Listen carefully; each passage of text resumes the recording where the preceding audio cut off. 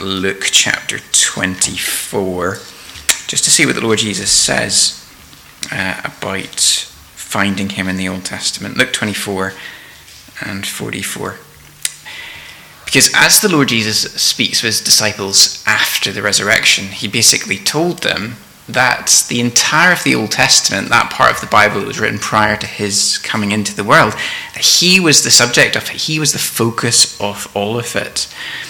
And what he said on those occasions wasn't new, because actually throughout his life here upon earth, he taught them from the Old Testament and explained to them how various passages from the Old Testament scriptures were actually about him. So he meets with them after the resurrection. He comes to them on this occasion in Luke chapter 24 and verse 44.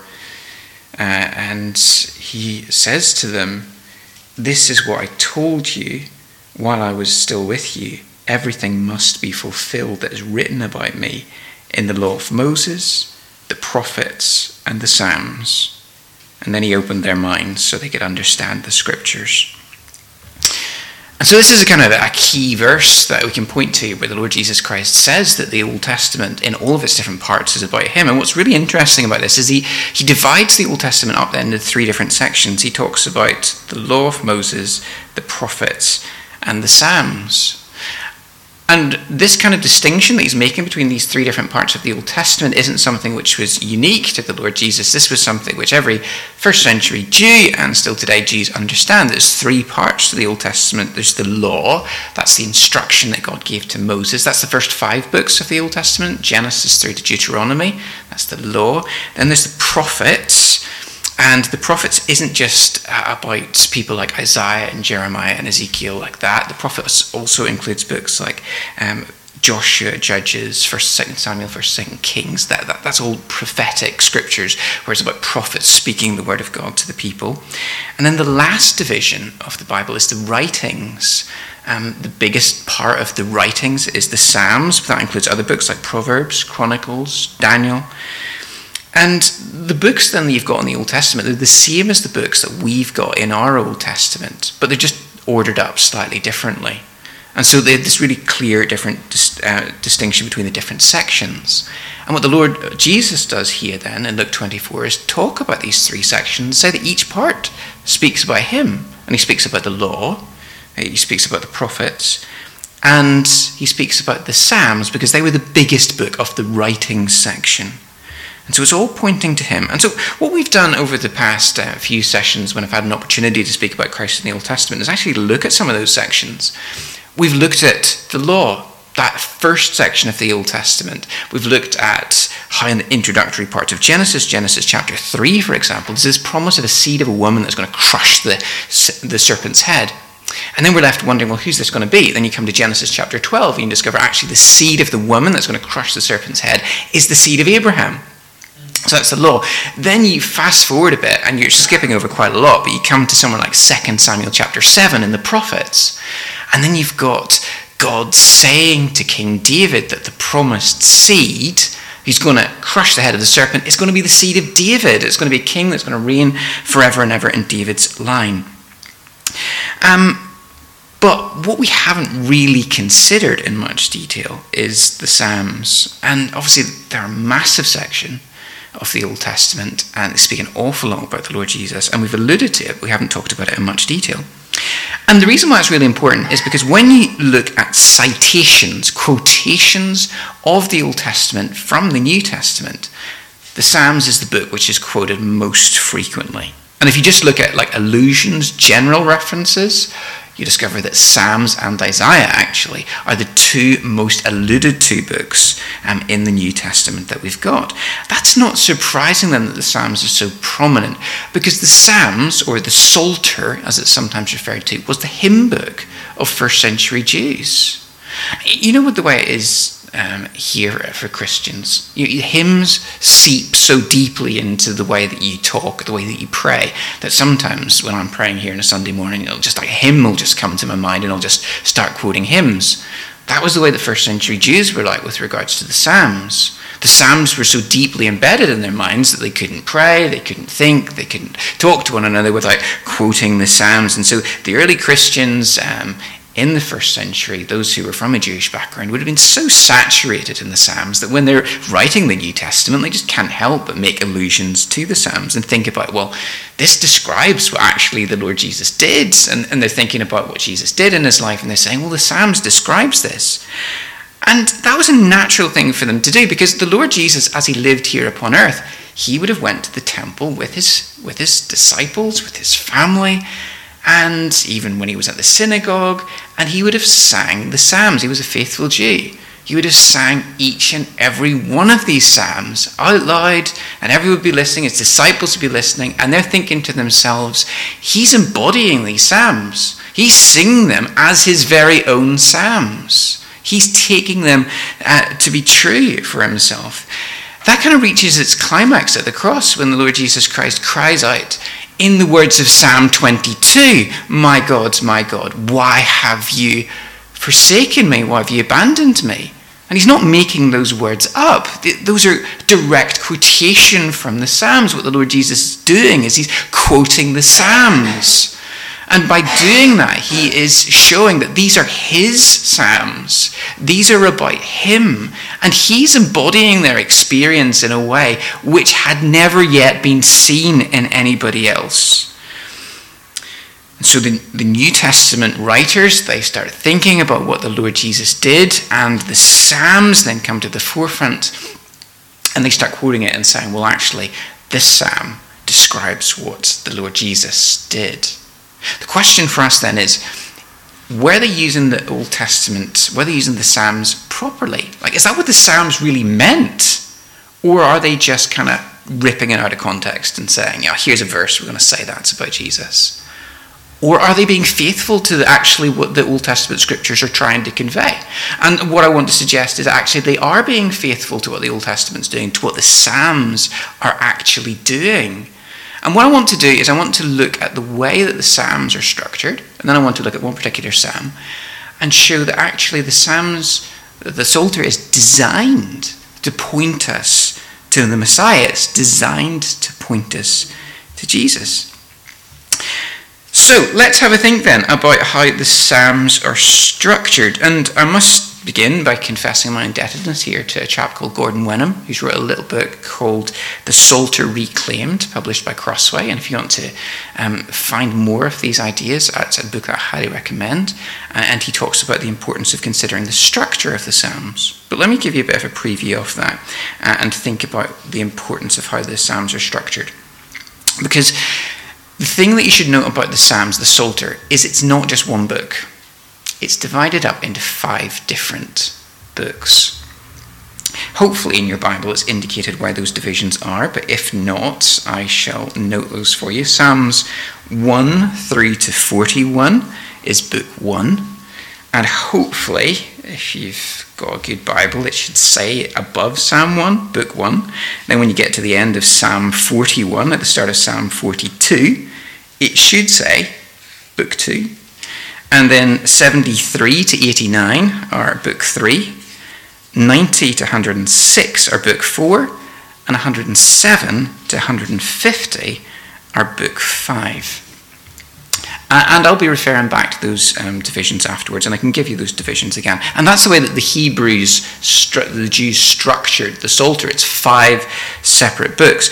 Now, when we think about that, it reminds, and don't worry if it's not in your Bible, it's not a massive problem, but you can actually pencil that in because it is the way that the Psalter's divided up. One of the key things that points out to begin with is the fact that the book of the Psalms is an ordered book. It's kind of like when you turn to your hymn book and you look through it. You've got lots of individual hymns written at various different time points, but somebody at some point came along and collected them into different sections. So you'll have a section dealing with the worship of God. You'll have a section dealing with the life of Christ. You'll have a section dealing with the death of Christ. You'll have another section dealing with the life of the church. And you've got these different sections which deal with different topics. When it comes to the Psalter, you've got these different units that were established to teach us different lessons. And so we need to think about, well, what might these different books actually be telling us?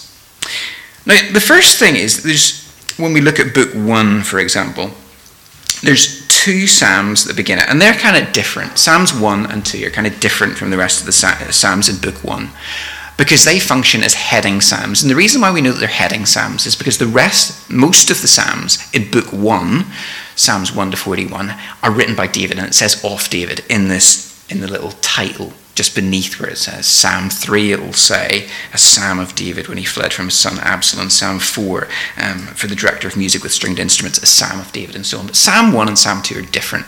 They are kind of set apart as distinct, and the reason for this is because they are heading psalms, and they then kind of are a prelude to the rest of the whole Psalter, all 150 psalms. So let's have a look at these. And I'll just be referring to the NIV that I've got in front of me, but the points that I'll be making will be the same no matter what Bible you're using.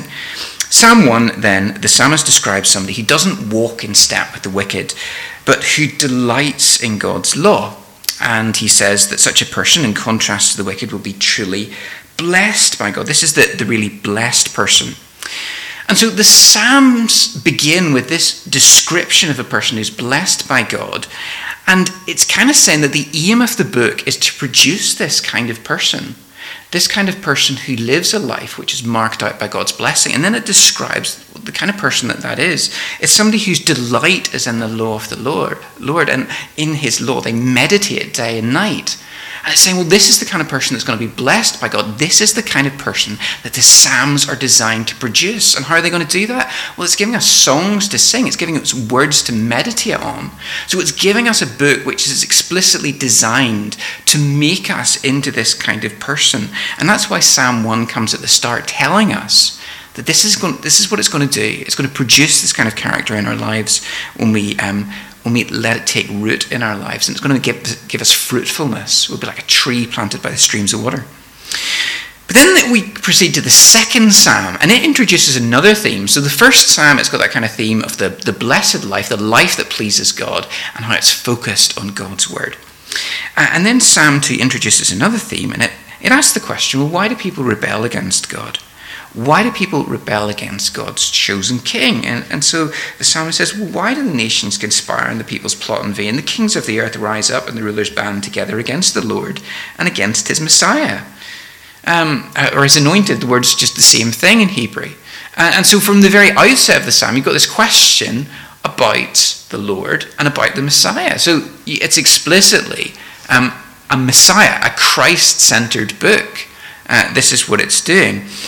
And so what it does then, it assures us in the second psalm that even though people will try to work against God and his anointed king, that God's chosen king will prevail, God's chosen king will reign.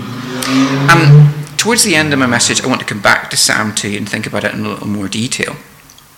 But for now, I want to just proceed through the rest of the Psalms and think about how they fit together. But it's important then to think about this idea of the king in Psalm 2, because you see that really clearly. The kings of the earth rise up and the rulers band together against the Lord and against his anointed, his king. Again, verse 6, God says, I have installed my king on Zion, my holy mountain. And so you can imagine that maybe when David first wrote this, people would have sung it about David. And they would be singing that God has installed his king in Zion. And this is the king that we must respect and honor because it's the king that God has appointed. So yes, when it was first written, it probably would have been about David. But the final form of the Psalter wasn't put together until after the exile, when all of the kings of Israel and Judah had gone away. And that's the kind of distinction that's helpful to note, because if you think about your hymn book, you'll have lots of individual hymns written at different points. Take the Believer's Hymn Book, some of them were written in medieval times, some of them written in the 19th century, and so on, and eventually somebody comes along and puts them all together in a nice collection. Same way with the Psalms. Some of them were written at the time of David, some of them were written way before that, like Moses, for example, but eventually somebody came along and put them all together. We don't know who it was, but we do know that it happened when there was no king. And that's important, because if you can imagine people singing this when there is no king, then the question is, well, who are they singing it about? One of the ways I can show you that actually that the Psalms were written after there was no king is through looking at places like Psalm 74. Have a look just over at Psalm 74 in verse 5. And you can see that the psalmist here is describing what happened when the temple was destroyed. And this happened around 586 BC. It was the end of Judah. The temple's destroyed. What happened? Psalm 74 verse 5. The enemies come. They behaved like men wielding axes to cut through a thicket of trees. They smashed all the carved paneling with their axes and hatchets, and they burned your sanctuary to the ground. They defiled the dwelling place of your name. What did they do? They destroyed the temple.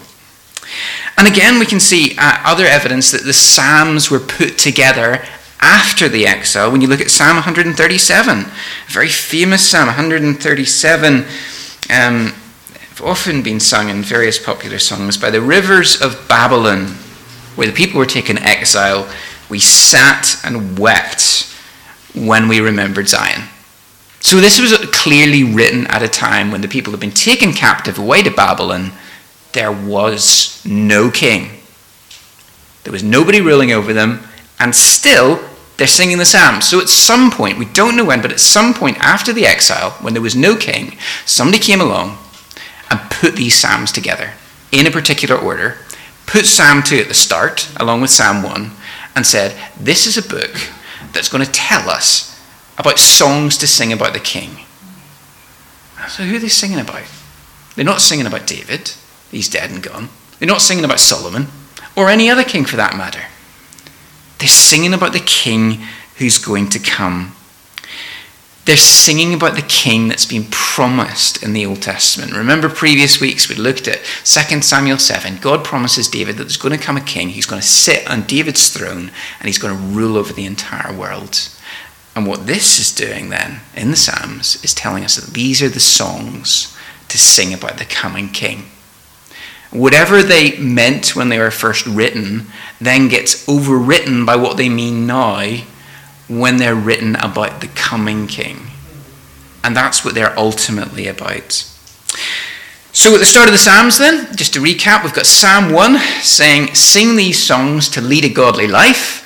Psalm 2, the second header says, sing these Psalms as you wait for the coming of the king that God's promised. And so then the rest of the Psalter starts to flesh out what it means to wait for this coming king.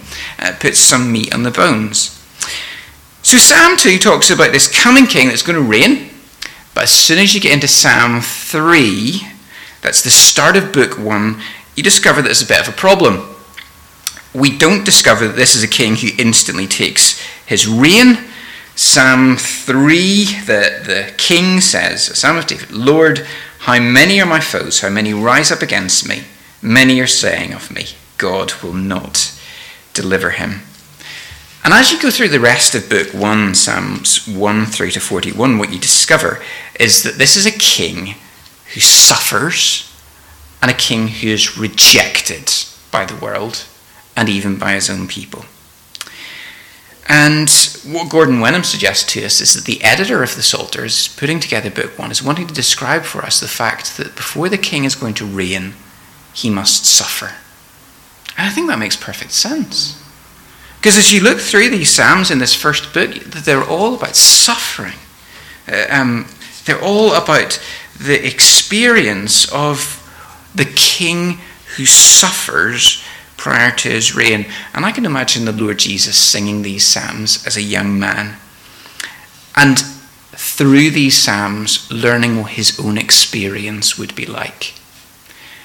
And that becomes especially poignant when you get to like the end of book 1, when you get to Psalm 41, for example. And it's terribly poignant because when you get to Psalm 41 and verse 9, at the close of book 1, the Lord Jesus would have sung, even my close friend, someone I trusted, one who shared my bread, has lifted up his heel against me or has turned against me. And the Lord Jesus would have sung that, and that would have stung because he knew, and he knew who it was, who would eventually lift up his heel against and turn against him. even though he was his close friend. And that's what Judas eventually did. And it hurt the Lord Jesus when that happened, because he was a close friend, accompanying for him 3 years. And so what we see then, as we look at these psalms, they describe the experience of the king and see the way that the Lord Jesus would have sung these psalms. They are about him. They become his psalms in a very real way. Whatever the original psalmist might have been intending, whatever David might have been intending when he's writing this down, gets reshaped when it gets put together in one book as the Psalms, because it's no longer about David then. It's about David's greater son. It's about the Lord Jesus, and this becomes his experience. Then book 2, Psalms 42 through to 72. They largely continue to focus on David, but start to go beyond David to start to think about Solomon. And you see that very particularly in Psalm 45. We've got this wedding psalm, which is probably written for Solomon on his wedding day. But again, starts to go beyond Solomon. And look at 72 in particular, and you'll see that at the start of 72, in the title, it says that it's addressed to Solomon. It's of Solomon. But again, even though David might have written this about Solomon, or someone else might have written up this about Solomon, when the Psalms are put together as the 5-book collection in the exile, Solomon's dead. So there's no point singing this to Solomon anymore. It's about the coming king. And so as people would have sung Psalm 72 in the lead up to Christ's coming, they're thinking about the Messiah. And so when they're singing in Psalm 72 verse 1, endow the king with your justice, O God, the royal son with your righteousness, they're singing to God that he would exalt his king, his coming king, the Messiah. They longed for the one whom verse 8 describes as the one who will rule from sea to sea and from the river to the ends of the earth. And they're longing for one to come. He's going to be like Solomon, but far greater. Skipping over then to book 3, which is Psalms 73 to 89, we move to a different theme. Psalm 1, we see the king's going to suffer before his reign. Book 1, the king's going to suffer before he reigns. Book 2, the king's going to be a greater than Solomon. Book 3, there's a bit of a crisis. Because remember, there is no king. And people singing the Psalms would have been thinking, well, this is a bit of a problem. God seems to not have answered his promises. God hasn't done what he said he was going to do. We don't have a king who's reigning over us. And Psalm 73 opens with a crisis of somebody who struggles with the fact that the wicked seem to do well and God doesn't seem to keep his word. Psalm 74 puts it in more explicit language, and Psalm 74 verse 1 says, O God, why have you rejected us forever? Why does your anger smolder against the sheep of your pasture? And so this is the theme of book 3, this kind of crisis of why hasn't God kept his promises? And this continues right the way through to the end of book 3 in Psalm 89.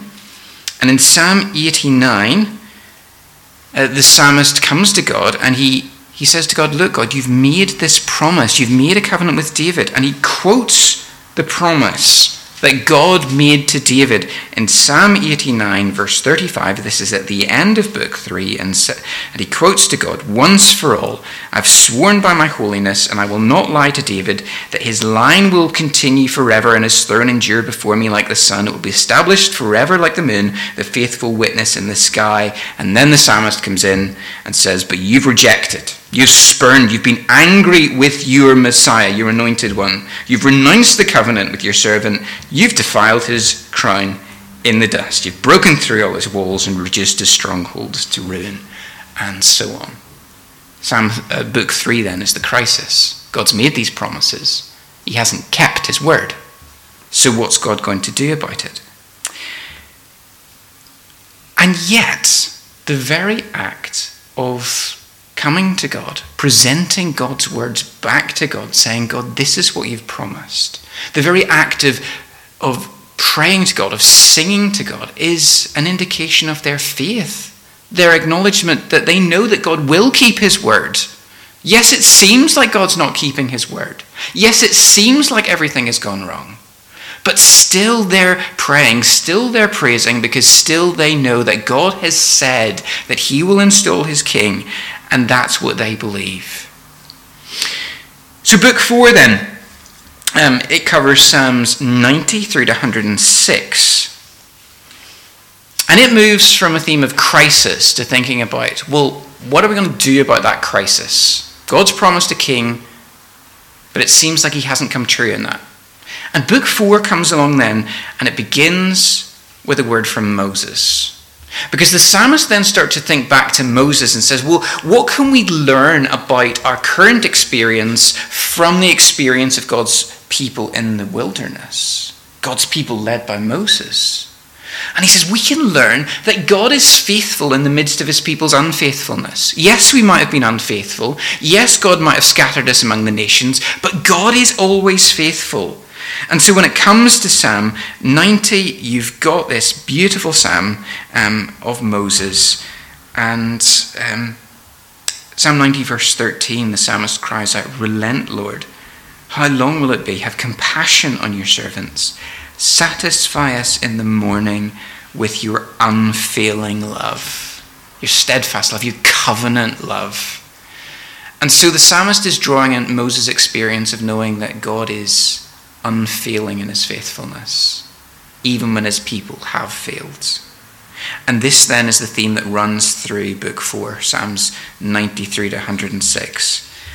And when we come to Psalms 105 and 106, you've got a kind of little mini history of Israel, looking at their experience. In Psalm 106, verse 44, as we get to the end of book 4, you've got this wonderful note of hope where the psalmist says in Psalm 106 and verse 44, yet God took note of their distress when he heard their cry. For their sake he remembered his covenant, and out of his great love he relented. He caused all who held them captive to show them mercy. And this is a wonderful note of hope in book 4, that even though God seems to have failed, actually God loves his people, and God will send his king to rule over them. And God will care for his people. Then finally we come to book 5, Psalms 107 through to 150. And it's a book of joy, because it's rejoicing that God will keep his promises. And after a few psalms of hope, we get to this wonderful description of the Messiah's triumph. Psalm 110, it rejoices because here we've got the king who will be even greater than David, because this king that rules in Zion will not only be a king, but he'll also be a priest. Melchizedek was one of the early kings of Jerusalem, and he was both a king and a priest. And so the coming king that's going to reign in Jerusalem, is going to reign in Zion, he's going to be like that. He's going to be a king. He's going to care for his people. He's going to be a priest. He's going to provide for his people's spiritual needs. He's going to lead them to the presence of God. And so Psalm 110, you've got this wonderful victorious view of the coming king. And so Psalm 132, again, continues this note of triumph. And when we look at Psalm 132 again, you can see in verse 17, God saying, here in Zion, Jerusalem, I will make a horn grow for David and set up a lamp for my anointed one. I will clothe his enemies with shame, but his head will be adorned with a radiant crown. And so, as we're looking through this final book, it's a book of joy, it's a book of victory, that the king will reign, that God will keep his promises. Right then, so that's a bit of a jet tour through the 5 books of the Psalter. And I realise that there's loose ends that I haven't tied together, and that's okay because it can be food for thought. But what I hope I have done is, in looking at and I want to look very briefly at Psalm 2 as well, but in looking at these 5 different books, what I hope I've done is show that the way that they're put together isn't haphazard, but it's actually a continuous look at what the coming king's going to be like. Book 1, suffering king. Book 2, greater than David, greater than Solomon. Book 3, well, why hasn't God kept his promise? Book 4 starts to look back at Moses' experience, the people in the past, and say, well, actually, God will keep his promise. His unfailing love is our hope. And book 5, yes, the king will come. God will keep his promises. A book of victory and joy. So the whole book, the whole Psalter is put together in such a way as to always point us towards this coming king, the Lord Jesus. How does this fit then with us as we look back and think, well, the Lord Jesus has come? How do we treat this book?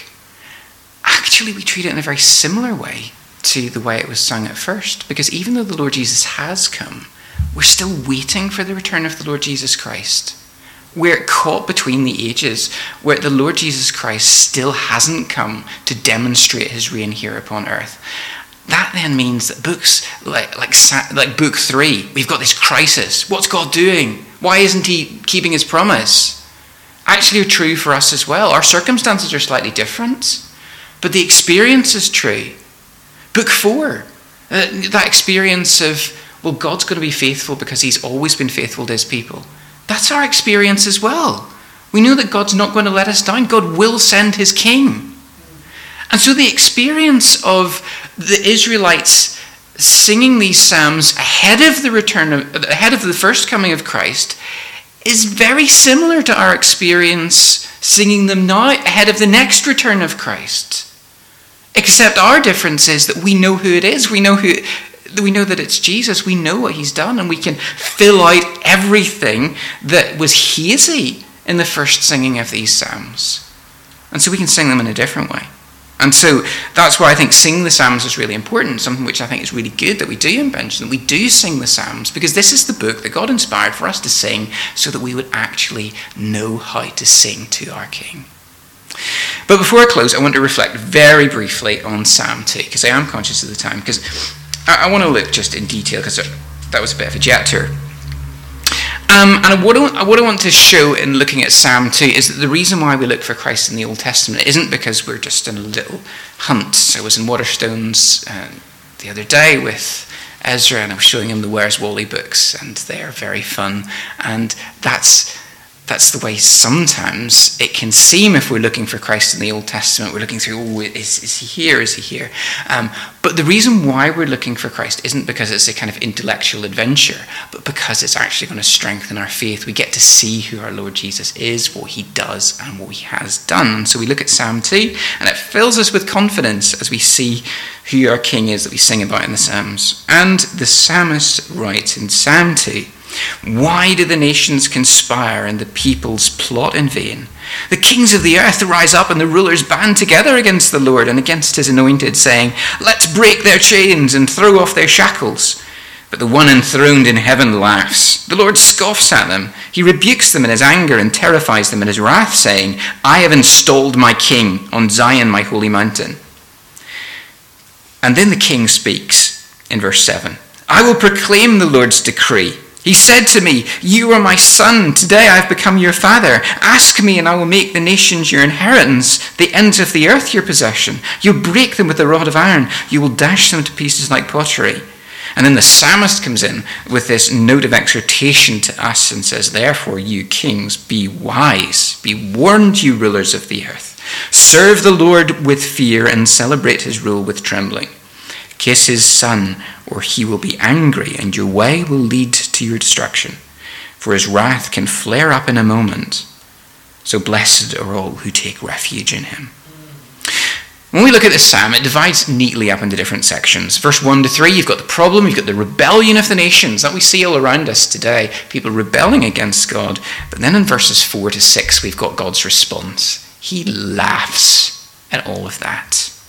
Then in verses 7 through to 9, we've got the king, we've got the Messiah responding to what the Lord has said, and shows that he is confident that God will do all that he said. And then in verses 10 through to 12, we've got this call for us to respond to the king and to the position that God has given him. So in that first little section, verses 1 to 3, we see the nations plotting together. And like I said, that's what we see in the world around us. We see the nations conspiring together, and they want to throw off the chains that the Lord has put upon them. People think about God's ways and God's instructions as like chains that bind them. They look at what the Lord Jesus is like and they think, well, that's just too restrictive. I don't want to be like that. It's like chains. And they want to burst those chains off, to throw off these shackles that chain them.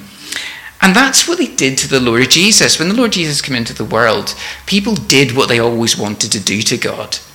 They got rid of the chains. They killed the Lord Jesus Christ. They killed the author of life because that's what they wanted to do to God.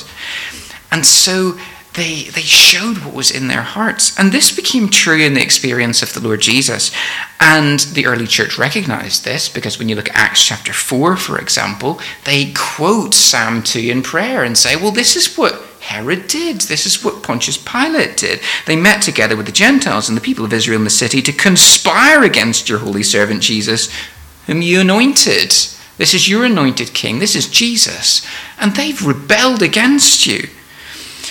But we need to see, as we sing a psalm like Psalm 2 in our day and age, that this kind of rebellion is something to expect. Don't be surprised that the world hates God, that the world hates Jesus, because that's what they've always done, and that's what they're always going to do. They don't want God's reign over them. And that's been the pattern of rebellion that's been going on since Babel ever to the present day. They want God's reign to be thwarted.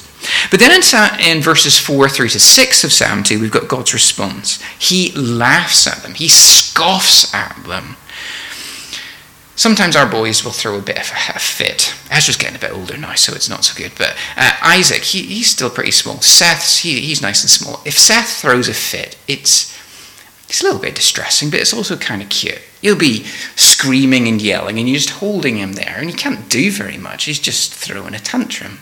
And it's laughable to some extent. And in many ways, that's the perspective that God takes on the rebellion of this world. The nations of this world thrash about, want to get rid of God. But in so many ways, it's laughable because they cannot get rid of God. They cannot thwart God's purpose for his chosen king. And so God rebukes them and says that he has set his king on Zion, his holy mountain. In other words, God's saying that he gets to decide who's king. He gets to decide who rules the world, who rules the universe. And spiritually, this is true now. You look at the book of Hebrews, and it says that we Christians have come to Mount Zion. We've come to our King who reigns at Mount Zion. And so spiritually, this is true, but physically, it will be true in a coming day when the Lord Jesus Christ comes to reign. Both senses are true. What this psalm means for us is that we should share God's perspective. When we see the world descending into chaos, people hating God, hating the Lord Jesus, we shouldn't throw up our hands in despair and say, oh, this is dreadful. Well, it is. But we should share God's perspective and recognize the stupidity of it all, the futility of it all. And God laughs at it because it's so empty and futile. God has installed his king. And who thinks that they can conquer God's purposes? Well, then in verses 7 through to 9, we hear the words of the king himself. It's the words of our Lord Jesus Christ. And he proclaims the Lord's decree. This is what God has said to him. It's really interesting then that because he's quoting God's words, he's showing that his confidence is in what God has said. God has said that he is the king. He says, you are my son, today I've become your father. And we saw that at a previous occasion. This language of sonship and fatherhood is the language of covenant relationship. God's saying that he is the covenant father who's going to protect and care for the covenant son. And what's the father then going to give the son as the covenant father? Well, he says, ask me, verse 8, and I will make the nations your inheritance and the end of the earth your possession. I'm going to give you the entire world, says the Father to the Son, and so the Lord Jesus will rule with a rod of iron to bring all rebellion to an end. And what we see here, the Lord Jesus Christ, in these verses 7 through to 9, he's quoting God because that's his confidence. The promise that the Father has given him is the assurance that everything will turn out as God has said. And that's still his confidence. And as the Lord Jesus Christ walked through life here upon earth, his confidence was entirely in God's word. He would have sung a psalm like this. And he would have sung verses 7 through to 9 and known that this is about him. His confidence, his faith was in what God had said. And this is then important for us to see, that just as the Lord Jesus banked on and currently banks on what God has said, so we too bank on what God has said. Has God said that he will install his king to reign and give him the entire world as an inheritance? Then we take that to the bank too, and we say the Lord Jesus banks on this, we're going to bank in this too. We know that he will reign. And no matter what goes on in the world around us, the Lord Jesus Christ is in charge. And then there's the call for response in verses 10 through to 12. The psalmist says, therefore, in view of God's reign, in view of the fact that he has installed his king in Zion, be wise, be warned, you rulers of the earth. Everybody that's under him, recognize his rule. And so they're told to kiss his son. The idea is that we serve him reverently, recognizing who he is and the position that God has given to him. And so in Psalm 1, you've got two ways set out before you. There's the way of blessing, the way of life, the way of fruitfulness. And then there's the way of the wicked that leads to destruction.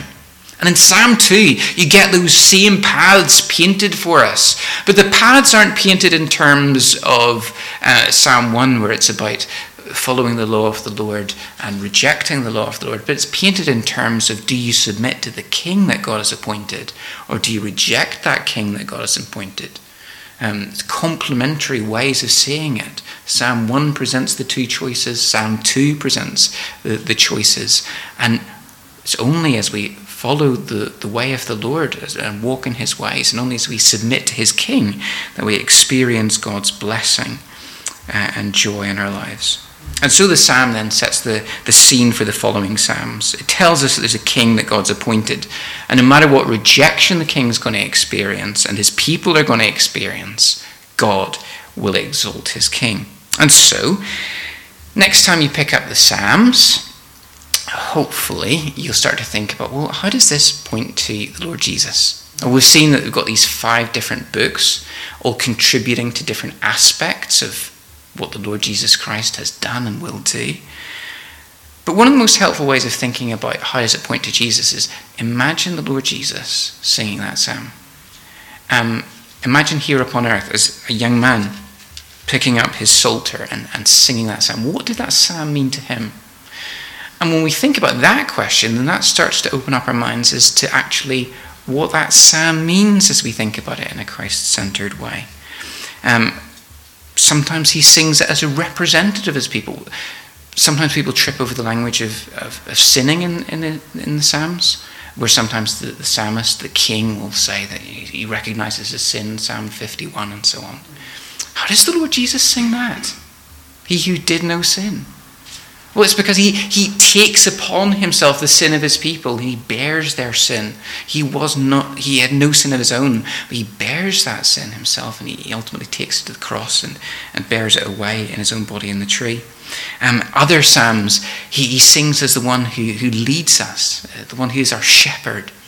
Other psalms, he sings as the one who's going to reign over us and provide for us. And as we think about the Lord Jesus singing these psalms, then it points us to the ways in which we can actually see these psalms as ultimately being about him. And what I've tried to then show is that this isn't something that I'm imposing on the book, so that if a Jew comes to me and says, how is that psalm about Jesus? And I'm not just trying to read Jesus into this, but that actually the way it's built is pointing to the king that's yet to come.